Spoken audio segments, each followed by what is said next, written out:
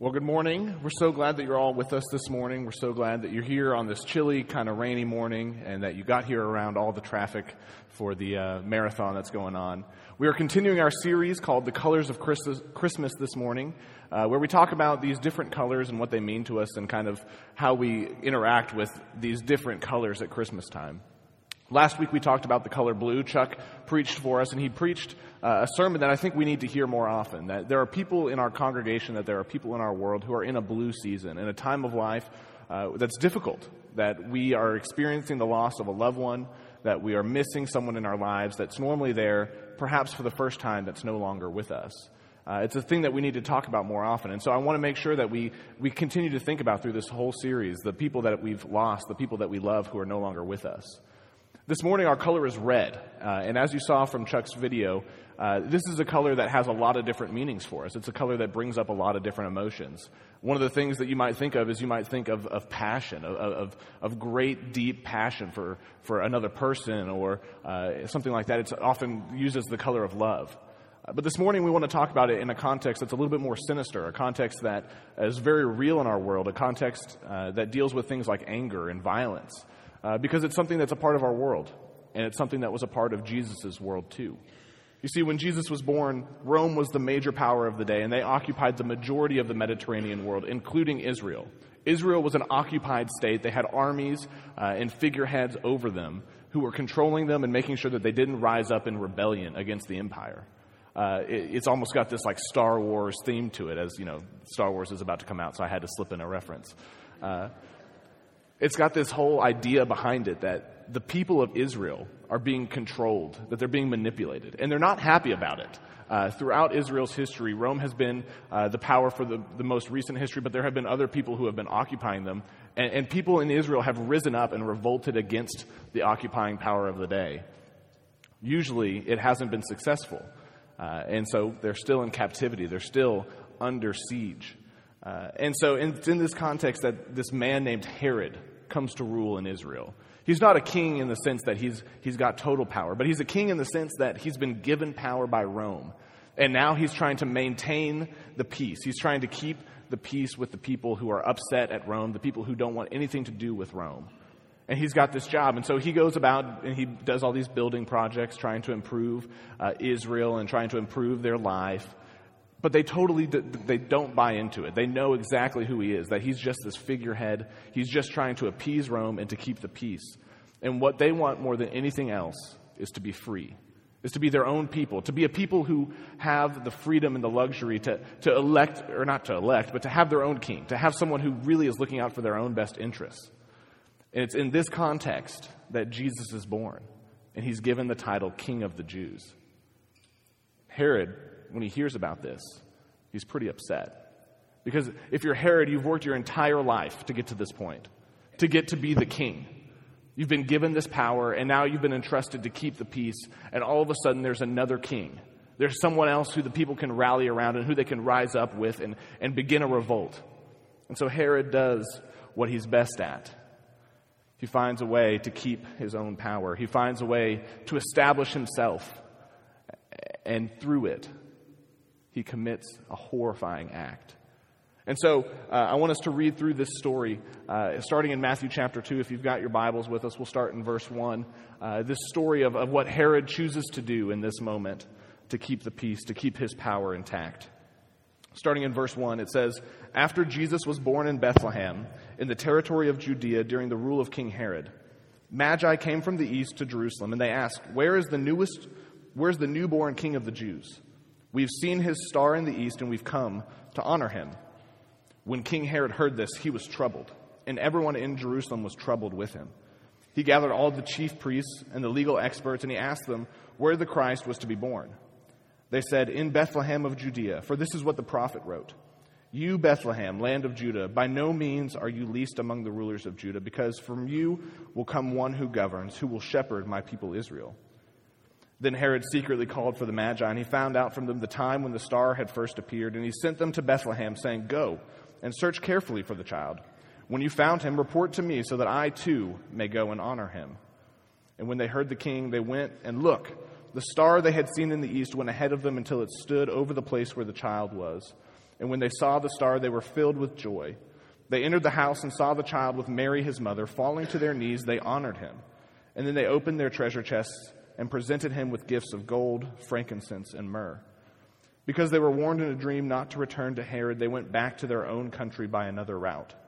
When the Magi had departed, an angel from the Lord appeared to Joseph in a dream and said, "Get up, take the child and his mother and escape to Egypt. Stay there until I tell you, for Herod will soon search for the child in order to kill him." Joseph got up and during the night took the child and his mother to Egypt, and he stayed there until Herod died. This fulfilled what the Lord had spoken through the prophet, "I have called my son out of Egypt." When Herod knew the Magi had fooled him, he grew very angry. He sent soldiers to kill all the male children in Bethlehem and on all the surrounding territory who were 2 years old and younger, according to the time that he had learned from the Magi. This is an incredibly disturbing scene. It's a scene with great violence, and you see Herod become angry. You see what it looks like when Herod turns to the color red. He kills off an entire generation of baby boys in this territory just so that he can maintain his power, maintain his grip on what he's achieved. He has no problem stepping all over his own people, the people that he's been entrusted to provide for, that he's been entrusted to give the best life for. And he just kills an entire generation of them. This is what it looks like when the color red is in the background. And it's a sad, sad reality that can't help but hit you square in the face when you read it. You realize when you look back on this world just how red it is, that Herod was willing to kill so many innocent children. And then you think about our world. You think about the things that you hear in our world. And you can't help but notice that the world hasn't changed all that much. That the world was red then, and it's still just as red now. You read the newspaper, you watch the news, and you see all these horrifying, tragic events, and you realize just how red this world really is. When I sat down and wrote this sermon, we had 352 mass shootings in our country alone this year. That was more shootings than there are days in the year.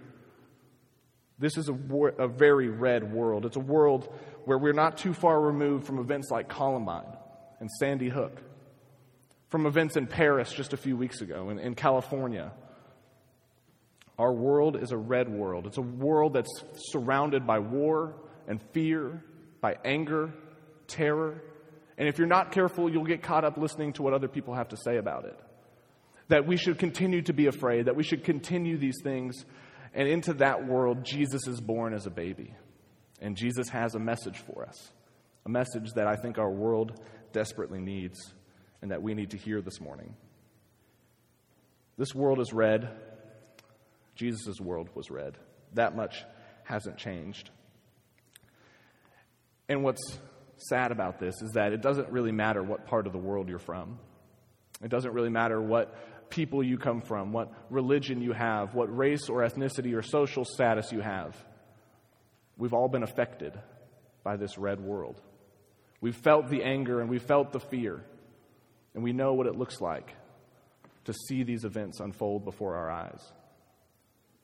And so this morning, as we gather to talk about the story of Christmas, the story of Jesus being born into this very red world, we realize that anytime anger and violence triumph over forgiveness and love, that this red world is perpetuated, that this red world continues to get redder, that the blood of enemies and of friends and of family continues to be poured out and shed, all in the name of power, all in the name of anger and hostility.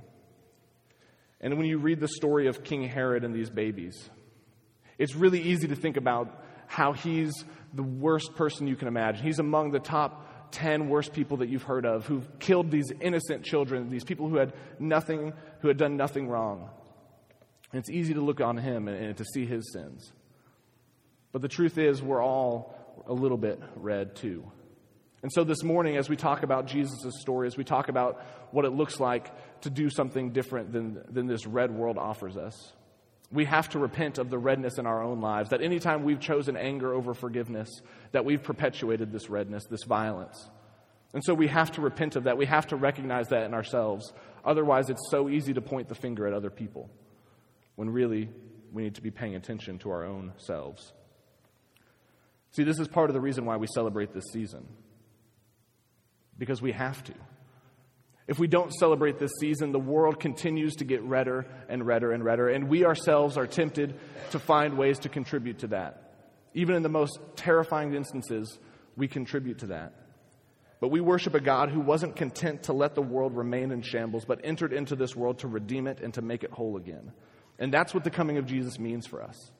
That even though in some small way, perhaps we've contributed to the redness of our world, that the coming of Jesus means that God was willing to do whatever it takes not to perpetuate the violence. That he was willing to end the violence and the redness of our world by submitting to it and overcoming it and showing us a different way. When you look at the life of Jesus, it's funny how this keeps coming up in his life. He's born into this red world, but the world stays red, and he continues to counteract it by doing something different than what the world normally says we should do. One of my favorite examples of this comes out of Mark chapter 8. Jesus has just taken his disciples to a village that's far off, a village that's out of the way. It's actually in a different part of a different region, different country even. So there are people all around them who are speaking a different language, who are have different customs. And Jesus sits his disciples down in this context, and he asks them who they think he is. And Peter speaks up, and Peter can't help but have this bold statement. And Peter says, "You're the Christ, the Messiah." And Jesus does something very interesting in this moment. Because even though Peter's right, even though Peter has told Jesus exactly who he is, Jesus tells Peter not to tell anybody else about it. And it's an interesting thing that Jesus chooses to do here, because when they hear the word Christ or Messiah, they have expectations that go along with that. Expectations of a world free of Rome, of an Israel that's coming back to power, of an Israel that's been given the power that they once had, and it's been restored to them, and they've become a great nation again. That Jesus is going to be the person who leads them out of captivity in Rome, who's going to throw off Rome and lead them back to power. And Jesus says, don't tell anybody, because that's not what I'm here to do. That's not what I'm all about. Jesus' rebellion looks quite a bit different than a red rebellion, because he's not here to seize power, and he's not here to kill the next king, and he's not here to take the throne or wear the crown. He's here to throw off violence and bloodshed by doing something that no one else was willing to do. Instead of fighting or conquering other people in Jesus' rebellion, he's going to submit to death peacefully. Because he wants to show us a different way to live. A way to live where we don't have to be so wrapped up in the anger and the fear of this world. Where the news cycles don't have the last word. Where the fear of other people and of different people groups begins to wash away. And instead, we see a world that's made new by Jesus. At the end of his life, Jesus again is encountered by this red world, by this violent place. And a couple of things happen towards the end of his life. The first is when the guards come to arrest him. In Matthew chapter 26, starting in verse 51, it says this: "One of those with Jesus reached for his sword, and striking the high priest's slave, he cut off his ear. Then Jesus said to him, 'Put the sword back into its place. All those who use the sword will die by the sword. Or do you think that I'm not able to ask my Father, and he will send to me more than 12 battle groups of angels right away? But if I did that, how would the scriptures be fulfilled that say this must happen?'" And then just another chapter later, Jesus is before the soldiers, and they begin to mock him. In chapter 7, starting in verse 27, it says, "The governor's soldiers took Jesus into the governor's house, and they gathered the whole company of soldiers around him. They stripped him and put a red military coat on him, and they twisted together a crown of thorns, and they put it on his head. They put a stick in his right hand, and then they bowed down in front of him and mocked him, saying, 'Hey, King of the Jews.' After they spit on him, they took the stick and struck his head again and again. And when they finished mocking him, they stripped him of the military coat, and they put his own clothes back on him. They led him away to crucify him." And all through this, Jesus refuses to fight back. He refuses to call down this army of angels that he said he could, because Jesus is doing something very different. And while he looks like a king, kings don't look like him, because Jesus is inaugurating a new kingdom. And Jesus isn't like Herod, and he's not like Rome. Jesus is doing something different because he wants to show us a world where red is no longer the normal, where fear and anger, pain and bloodshed no longer rule the day. The prophet Isaiah wrote hundreds of years before Jesus. And in his writings, Isaiah begins to talk about a suffering servant, a man who will come and who will look like he's afflicted by God, but who instead will begin to heal the people and heal the nations. And for all of Christian history, Christians have read that passage that was written hundreds of years before Jesus and looked at Jesus and said, it's in Jesus that is fulfilled, that has come true. I want us to look at one of these passages this morning. It's in Isaiah chapter 53, starting in verse 1. Who can believe what we have heard? And for whose sake has the Lord's arm been revealed? He grew up like a young plant before us, like a root from dry ground. He possessed no splendid form for us to see, no desirable appearance. He was despised and avoided by others, a man who suffered and who knew sickness well. Like someone from whom people hid their faces, he was despised, and we didn't think about him. It was certainly our sickness that he carried, and our sufferings that he bore. But we thought him afflicted, struck down by God, and tormented. He was pierced because of our rebellions and crushed because of our crimes. He bore the punishment that made us whole, for by his wounds we are healed. You see, we see Jesus. He's born into this violent world, this world where Herod is willing to kill off an entire generation. And we see throughout his life that he keeps coming back to this different idea of not a rebellion that will overthrow, that will kill, that will destroy, but of a rebellion that will begin to heal. That the nations will be brought back together, that by his wounds we will be healed. You see, the only thing red in Jesus' rebellion is his own blood. And so often when a rebellion happens, you look to the blood of your enemies, that by killing them you might come to power, that you might be able to overthrow them. But in Jesus' rebellion, it begins to look quite a bit different. And on the cross, as he's about to die, Jesus, looking down on the accusers, the guards, on family, on disciples, on people who are just there to witness the spectacle, Jesus speaks these words, Father, forgive them, for they don't know what they're doing. This is a red world. It was then, and it is now. And when Jesus was born into it, he came not to perpetuate the violence and the anger and the fear, but to offer peace, hope, and forgiveness to a world that is in desperate need of it. So when we think about the events of the past couple of weeks, the attack in Paris, the shooting in California, all the things that go through our mind when we hear these things and what the news has to say about it, we can't help but talk about this Christmas story. About a story that begins not with a conquering king, but with a baby born in a manger. See, Jesus is up to something quite rebellious. He's rebelling against the way of violence and killing in our world because he doesn't want us to die by the sword, but to live life and live it to the full. As we close this morning, I want us to think about a story that's not too far in our past, a story of a person who really understood this, who understood the way of Jesus, understood the way that he came to offer us, a way that isn't red in the way that we normally think of it. It's the story of Rosa Parks. Just a few days ago, we celebrated the 60th anniversary of when she stood up to discrimination and violence in her time. And in a lot of ways, we're still fighting against a lot of that. We can look in our country and see there's still quite a bit of racial tension. And we look to people like Rosa Parks, people like Martin Luther King Jr., and they understood what Jesus was trying to do, and they lived it out. I love the story of Rosa Parks, and in case you don't quite remember it, I want to retell it for us this morning.